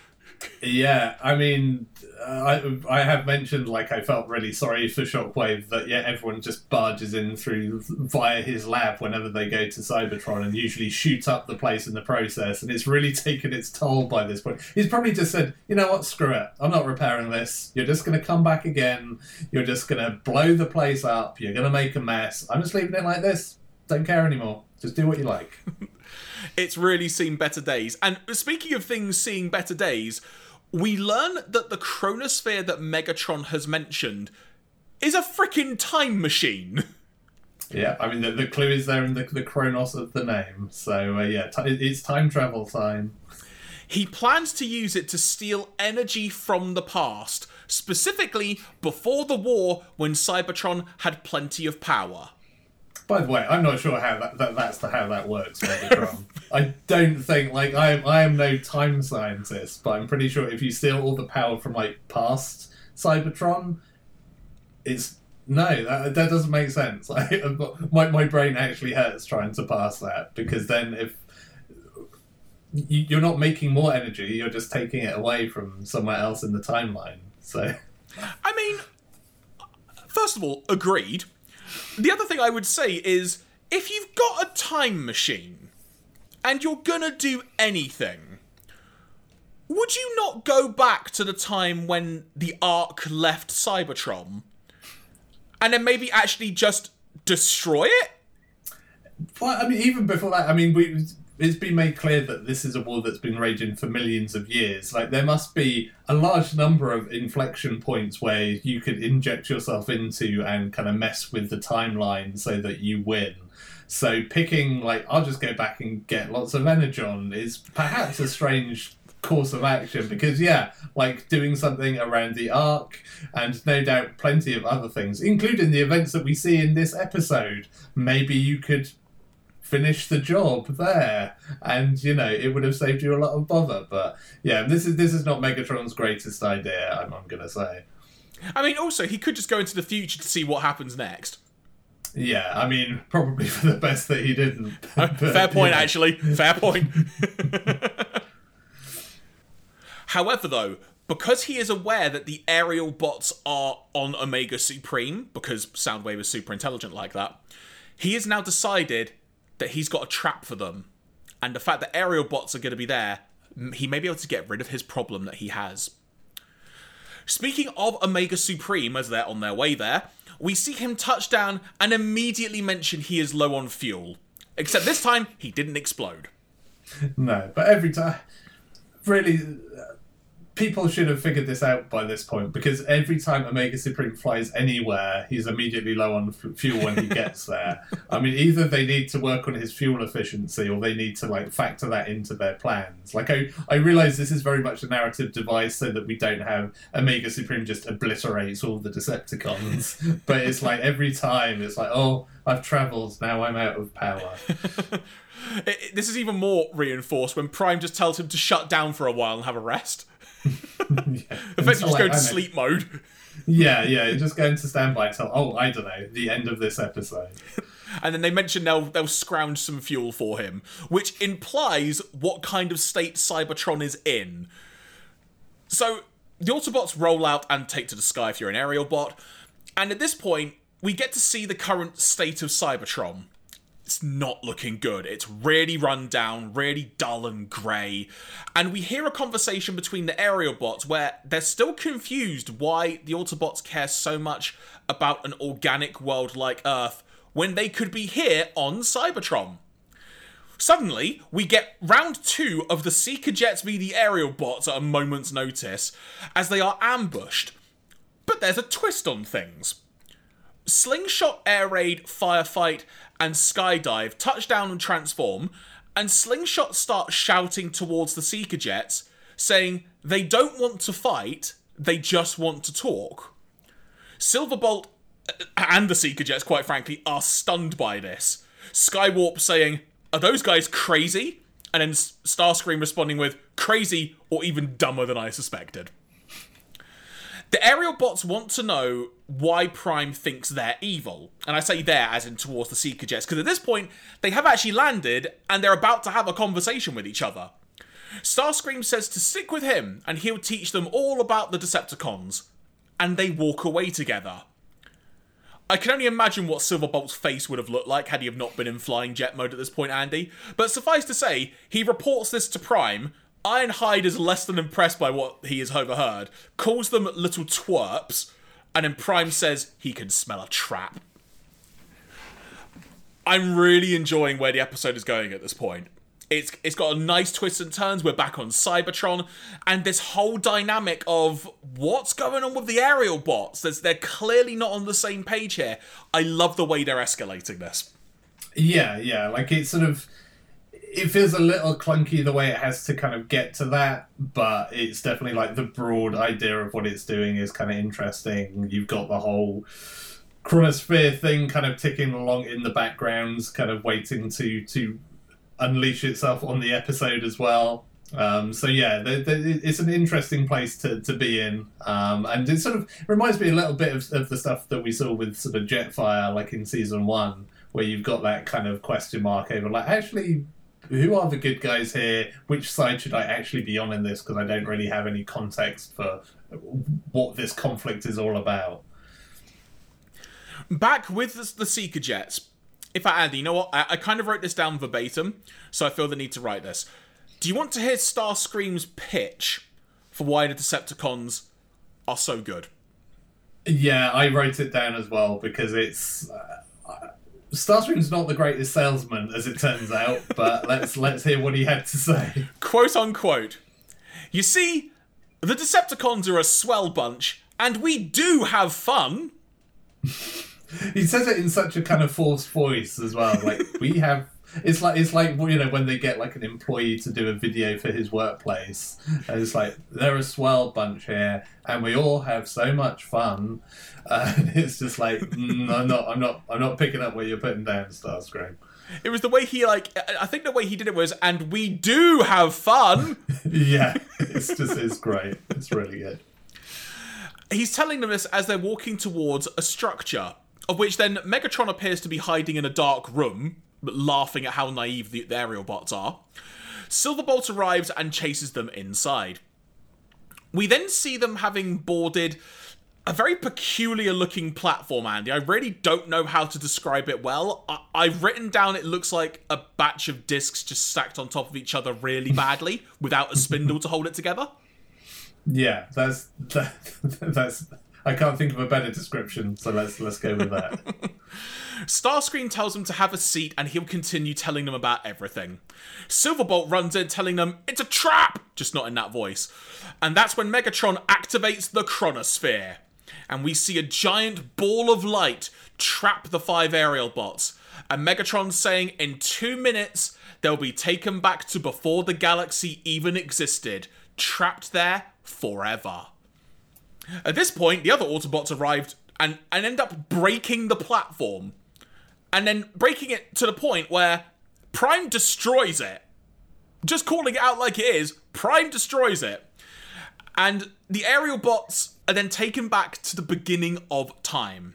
That said, though, actually, it's got to be said, because the machine was broken, the aerial bots do land somewhere, and we see them briefly land somewhere. Megatron and co escape, but now the reality of what happens sinks in. That being that, according to the somehow still functioning monitor, given that Prime just blew up the whole entire machine, the machine estimates that they are 9 million years in the past. The Autobots come to the conclusion the only way they can bring them back is to fix the machine. I say the Autobots can come to this conclusion. Prime, who just destroyed the machine, comes to this conclusion. Just calling it like it is. Oops. So they get to it, muse to each other about where in time they could be, and this is when they figure out if they're 9 million years ago, that's before the war, during the golden age of Cybertron. Like you kind of alluded to, Andy, it's a little bit clunky the way this has all come together, but the fact that the aerial bots have been sent back in time is a really nice twist on things, and not actually what you would have expected at first. Yeah. I mean, we've talked on this podcast previously about like really enjoying getting a bit of Cybertron history, and kind of getting it through the lens of the aerial bots is particularly interesting because, as mentioned, you know, they have no context for this. Although, I mean, weirdly, like they were like they're not completely new. Like they were Cybertronian kind of life forms in the first place, but I guess they just weren't around for from 9 million years ago, unlike other Autobots that we could speak of. But yeah, so it's an interesting viewpoint, and it's kind of like from a sort of like, you know, Transformers nerd perspective, it's a big like ooh moment of you get to see something that you've not really properly seen before.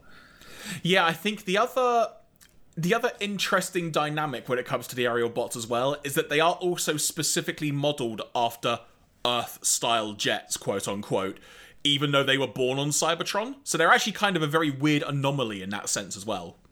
Yeah, because it's just like, I mean, Silverbolt in particular, like, gets name checked as being like, you know, he was just a low-level cargo transport on Cybertron, which sort of does beg the question of like, well, surely like all of these guys know the Autobots and Decepticons to a certain degree, but you know, we'll run with it for the sake of this episode. Back with the aerial bots, we see them admiring their current location. It's just very bright and colourful, very notably gold. So Ironhide wasn't joking when he said it was the golden age of Cybertron. Everything is solid gold. Yeah, a bit of a literal take on that, but sure, it looks good, so why not? During all of their machinations about how much they like the look of things, we hear Slingshot still being sceptical about the Decepticons, despite the fact they've just been sent back in time by them. I mean, just sending them on a nice little holiday. It's you know, totally gels. This this is having fun, right? Yeah, I mean, in fairness to Slingshot as well, he does also highlight, I don't think the Decepticons probably caused everything for a war. Surely the Autobots likely did their own damage too. Yeah. And then Silverbolt basically going, the Autobots caused damage because they had to, not because they wanted to.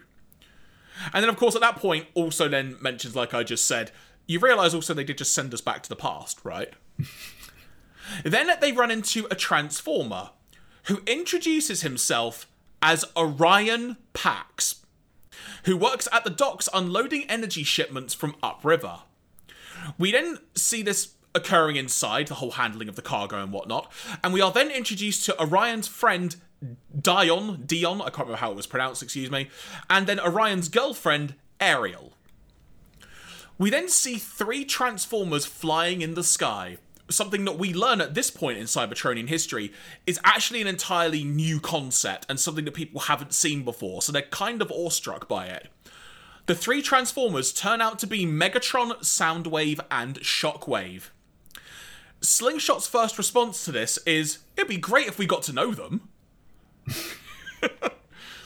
At this point, Ariel, Orion Pax's girlfriend, speaks, saying that apparently these robots have attacked an outer city recently, and Dion saying that she'll believe anything she hears. Orion muses about the fact of, why should they care about stuff like that? That's why the Guardian robots are here, to take care of stuff like that, and then heads back to work. Suddenly, Megatron appears before Orion Pax, and we see their first interaction with each other, ever. Megatron is mentioning that he's looking for a place to store his wares. He's got a lot of trucks, as it were, filled with cubes, some of which look like Energon, some of them clearly aren't, but clearly are, but clearly aren't. Megatron then asks, what do they actually store here? And Orion responds with, just energy. And upon hearing that, it was exactly what Megatron wanted to hear, at which point he utters the phrase, Decepticons, attack. All of those boxes and cubes that I mentioned on the back of the trucks, they transform, the trucks themselves transform, and we get an all-out destruction fest happening. Orion and Ariel and Dion, at this point, Andy, I think it's fair to say, are outright murdered by Megatron. There's no other way to put this. We saw a murder. A brutal killing, a cold, dark-hearted killing by Megatron 3 times in the space of about a minute, if that. And the aerial bots then arrive to see the carnage that has happened, realising they were too late to help. Yeah, there's now one less aerial bot. Is that? Because Orion Pax's girlfriend's called Ariel. Oh, damn you, Andy! Oh! Oh, how did I not? Oh, that hurts me deep inside. I mean, you would legit have thought that they might have found like a different name for her, just because, like, no, you can't have the aerial bots and Ariel the bot. But maybe that's just me. Yeah, maybe. I don't know why I didn't see that, to be fair. Also, I should note at that point, it's a commercial break. So we've just seen cold-blooded murder, and now we go to adverts to sell you more toys. Yeah, these are the toys you can't buy, and here's why. They're all dead. I really liked this whole first interaction between Orion Pax and Megatron and the way this was all set up. And also just, it was a very carefully crafted way to introduce Ariel and Orion as well, and what it obviously ultimately leads to later in the episode. It was just very well done, and if you're watching this not knowing who Orion Pax actually is later on, it's a really good reveal of how they do it. They really play it close to the vest, if you will. Yeah, like, I mean, I'm assuming that this is like the first kind of bit of Transformers lore that uses the Orion Pax name, because that gets used and thrown around quite a lot in Transformers lore, like these days, as like, you know, Optimus Prime's sort of origin. But I'm guessing this was the first one, which is certainly one note that I'd forgotten about. Like, I sort of remembered chunks of this episode. I remember that we met, like, early Optimus Prime. I just didn't remember those specifics and that he went by that name. But yeah, there's a lot that I really like about how it plays this. Like, I mean, I've talked a bit in the past about, you know, this series actually sort of breaking out and being quite brave with its, like, politics at times, and this is kind of like a really interesting viewpoint of like early Decepticons, where they're doing evil stuff, but the general consensus is like, one, it doesn't affect me, so who cares? And two, but look at the cool shiny things that they can do, aka they can fly. And there's a really interesting sort of through line there of just like, well, maybe they're doing some bad stuff, but also look at this, or, and none of this matters to me personally, that I think is a really interesting angle that this episode takes. It's also really interesting just the way that they play Orion Pax's character, because he's almost the exact opposite of Optimus Prime. Like, I mean, he's kind of like, sounds a bit like a stoned surfer dude, and he's just like, he's just there to unpack boxes, and he just wants to get back to chilling out and smoking a joint with his girlfriend or whatever, which is not really the Optimus Prime that we know. And so it's very interesting to see it kind of, play along those lines rather than have a kind of like, I mean, you compare it, we'll be talking a lot about like Hot Rod / Rodimus Prime in due course, which is sort of a similar sort of turnaround, but even this is like a more pronounced sort of growth as far as kind of like maturity from Orion Pax to soon to be Optimus Prime. Back in the present day, Megatron is telling the Seekers and Shockwave that they need to attack and not let Prime's crew fix the chronosphere. This is when Shockwave, pretty much verbatim and literally, stumbles upon a deactivated Guardian robot missing a head. And then Shockwave begins to reactivate it. We then go inside the location where the chronosphere is. Wheeljack is hard at work still trying to fix it, but does discover in the process of what he's done so far that there is a recall function built into this machine. So he can seemingly bring back the aerial bots. Back in the Golden Age, the aerial bots are trying to find a place for Orion to be fixed up and eventually find a repair shop where we find, Andy, a young Alpha Trion without a beard. Yeah, I mean, we say young, he still looks pretty old, like even minus the beard, he still seems like he's been kicking around a while, but yes, young in a relative sense, at least. Yeah, should also be worth mentioning, Alpha Trion is never actually name-checked in this episode, but it is clearly him. I do also have a question now, Andy, about Transformers biology. Go on. If Alpha Trion in later life has a beard, does he grow it? Or does he decide, I'm old and rustic, I need a beard? And just add I mean, you've got to assume it just gets installed. It's just like, some kind of like mod. There's probably some kind of like Transformers equivalent of a barber where they'll just like, install or remove hair, quote unquote. Barbertron?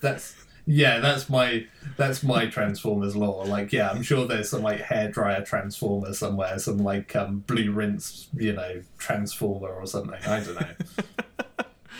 Oh man, I don't know why I got onto this, but I did. So at Alpha Trion's workshop, the lab is already filled with dozens of injured Transformers based on Megatron's recent activity. But Trion detects a strong spirit, as he phrases it, within Orion Pax, and says he is going to rebuild him from the ground up.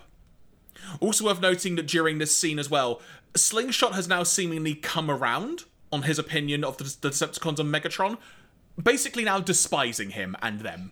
So good, Slingshot. That's all it took. Just carnage and murder. Fair play. Yeah, just the first murder he was fine with, and then it's like, actually, maybe there's something in this. Maybe he's not so great.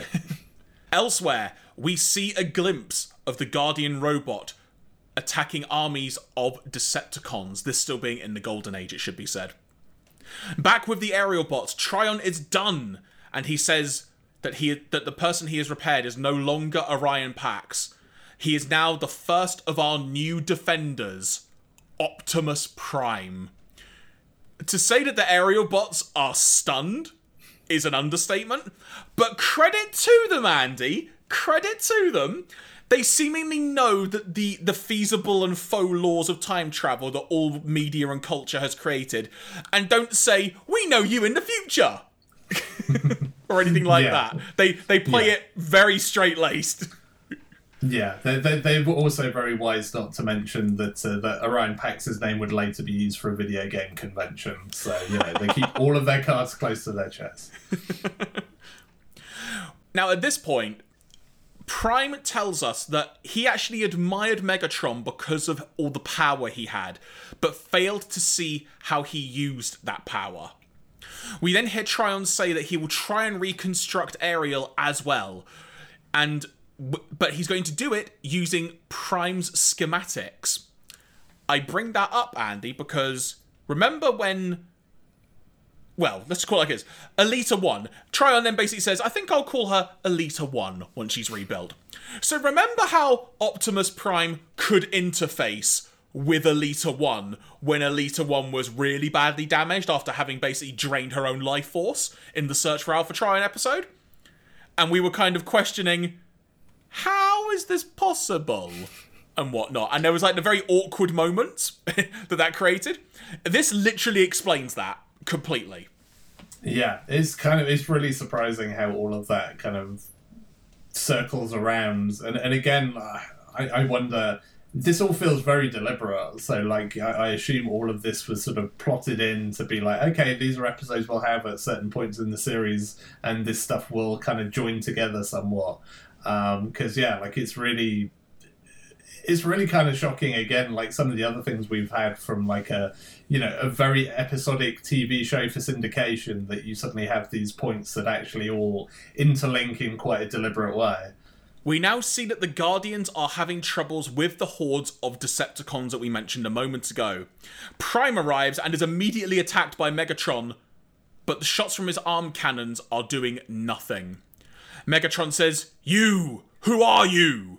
And Prime, as he then fires at Megatron with his rifle, says, "Your worst nightmare." Great line of dialogue.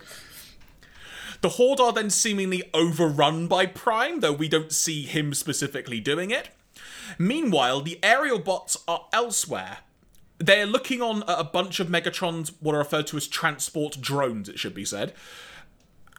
But at this moment, they're wanting to try and stop them and are trying to figure out a way of doing it. But in the present day, at this exact moment, Wheeljack has finished the repairs and intimates that the sequence to bring the aerial bots back will take 2 minutes, and hits the go button on that. That's when Megatron and co arrive, also revealing their secret weapon, the partially restored Guardian of Cybertron. Back in the Golden Age, the aerial bots have seemingly now just found and planted a whole load of bombs in the Decepticon energy reserve and blow the hell out of the place because they realise that time is up, and the fact that their exit is blocked by a horde of troops also doesn't help that fact. As the explosion occurs, though, they are whisked away in the time bubble that we saw earlier in the episode, and upon arrival back in the present day, which turns out, Andy, is the exact same building they just blew up, which I thought was a nice little touch there. I don't know if you caught that. They immediately go to help their comrades transform into Superion and take on the Guardian of Cybertron.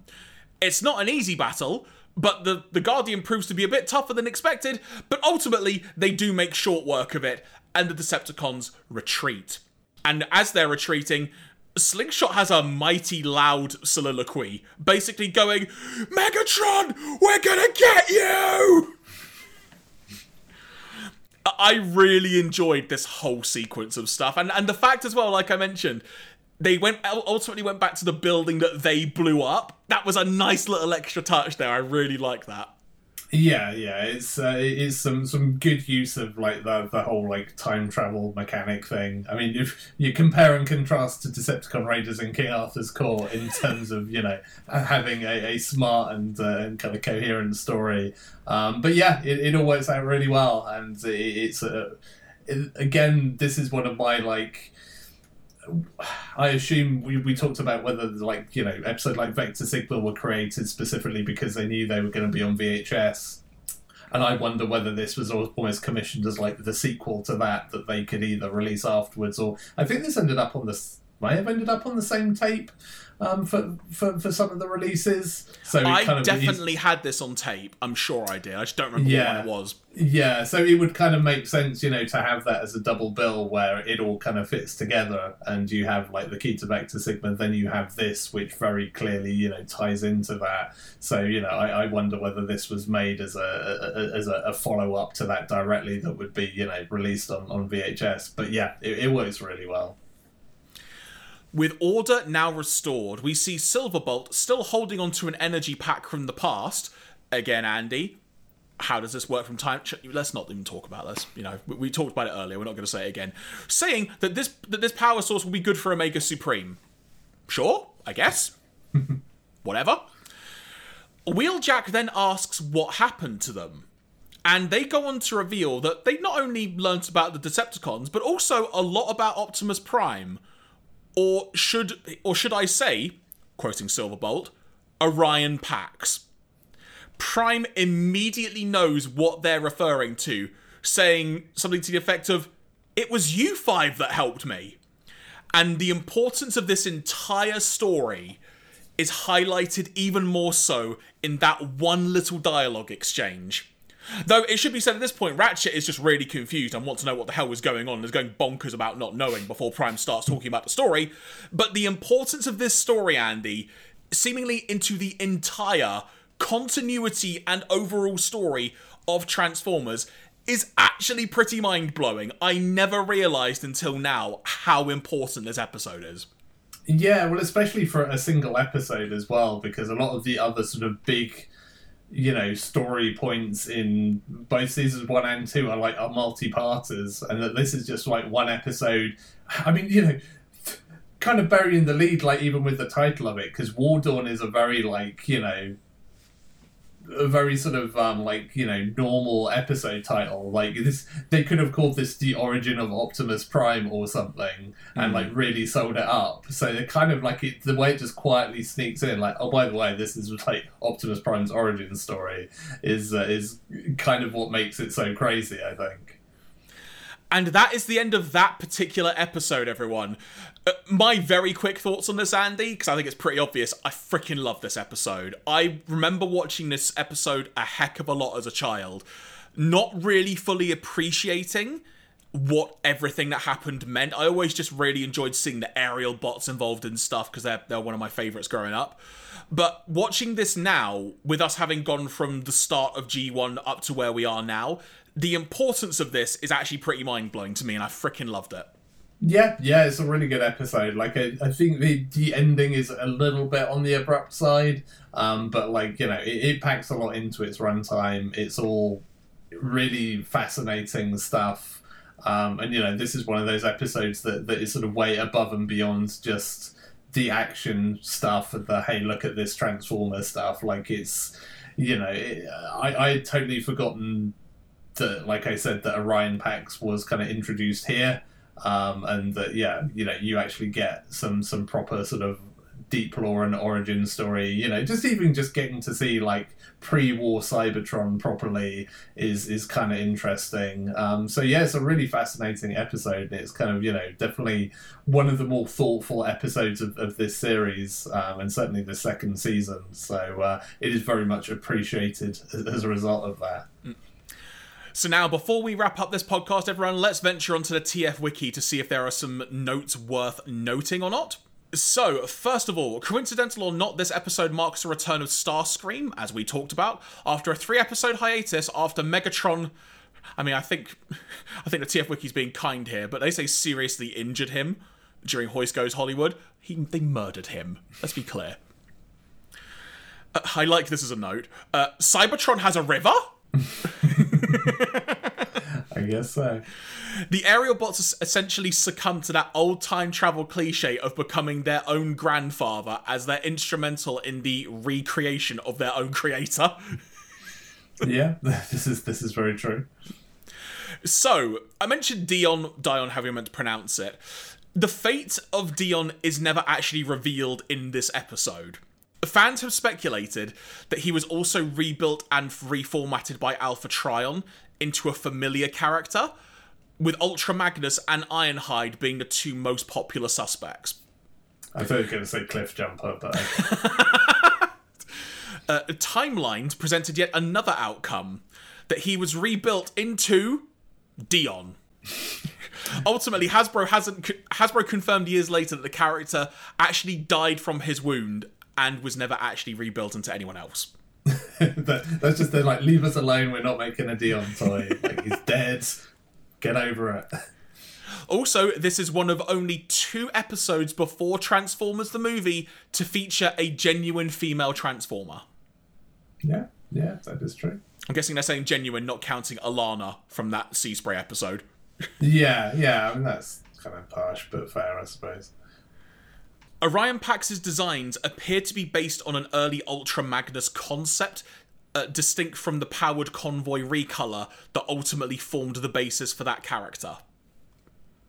Okay, that is kind of crazy, but makes sense, I suppose. In an interview on the Kid Rhino DVD set, which I believe is the American release for those not aware, writer David Wise says that the meeting between Orion Pax and Megatron happened differently in the original version of the script. Megatron was to blast Orion's arm off and then use it to decapitate him. Jesus Christ. Sumbo feared the scene was too violent had it changed. Yeah, can't imagine why they might have thought that.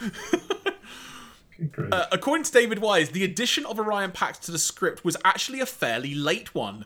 Originally, the victim of Megatron's first attack would have been a generic robot, but the idea that this generic robot was actually a young Optimus Prime was the idea that brought the rest of the episode together. Yeah. It certainly, I don't think it would have worked quite as well had it just been some vague character. It has a lot more gravitas to it once you make it young Optimus Prime. In a separate interview, David Wise stated that Ariel and Dion were both originally meant to die in the episode. He had been unaware of Elita 1 and had not intended for her and Ariel to be the same character when he wrote the episode. The connection was added after the fact by the show's story editors. Okay, well, good on them for catching that and making it work. And a final trivia note. Footage from this episode was used to represent a historical video in Transform and Roll Out, the opening movie for Transformers Animated. Most notably, a shot of Dion shielding his eyes with his hand was used out of context to represent an Autobot saluting. It is pretty wild, just even reading those trivia notes, even with how important this is in the entire continuity, like, the fact that David Wise said in that comment that Elita 1 wasn't even a thing. Like, imagine if that had never come to be after the fact. Yeah. I mean, it wouldn't have, it wouldn't necessarily have, like, done down this episode, but it does kind of fit a lot better. And this was the issue. This is one of the things that makes it kind of crazy having that sort of continuity at all, when, this is a different writer to Vector Ziegler, and, you've got a long syndicated show that has a whole bunch of writers working on different episodes. And, we've flagged some of the other, like, continuity errors in this show where, they've missed things that happened in earlier episodes. So the fact the story editors actually got in and tied this one up so neatly is very much to their credit. But from there, everybody, we talk about our next podcast. Once again, another 3-episode discussion. That said, Andy, we have still managed to go a heck of a long time just talking about these 3 episodes, but it's been more than worth it, quite frankly. But next time, we'll be talking about Season 2, Episodes 44 to 46 of Transformers, with the following episode titles: Cosmic Rust, Kremzeek, weird, and Starscream's Brigade. I have no concept for what any of these might be, except for Cosmic Rust. Maybe the title lends itself quite well, I imagine. I'm sure something or someone is going to be rusting up, I imagine. Yeah, I think that one's going to do exactly what it says on the tin. And of course, given the name of this podcast, we are here for a Starscream episode, which I'm very much looking forward to this one, because I think I recall bits of this, but we shall see. There we go, and that will be on our next podcast, ladies and gentlemen. Andy, before we wrap up for this week, any additional notes you've got or anything else you would like to impart upon the world?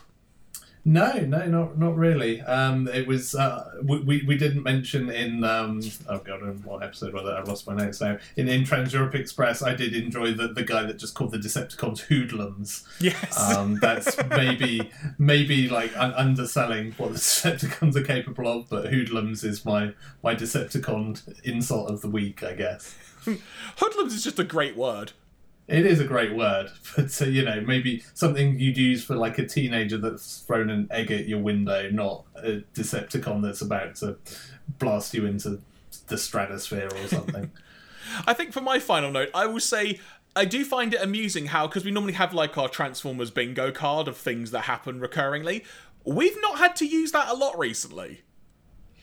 No, it's certainly, and again, I think really having like the Stunticons and the aerial bots, that does really freshen things up, because having those different characters with some different abilities and perspectives, like it almost feels like a rejuvenation of the show, because it's suddenly not having to scramble around with the characters it's got. It's like, oh, you've got new material to work with, and it helps it get away from a lot of the cliches that it falls into otherwise.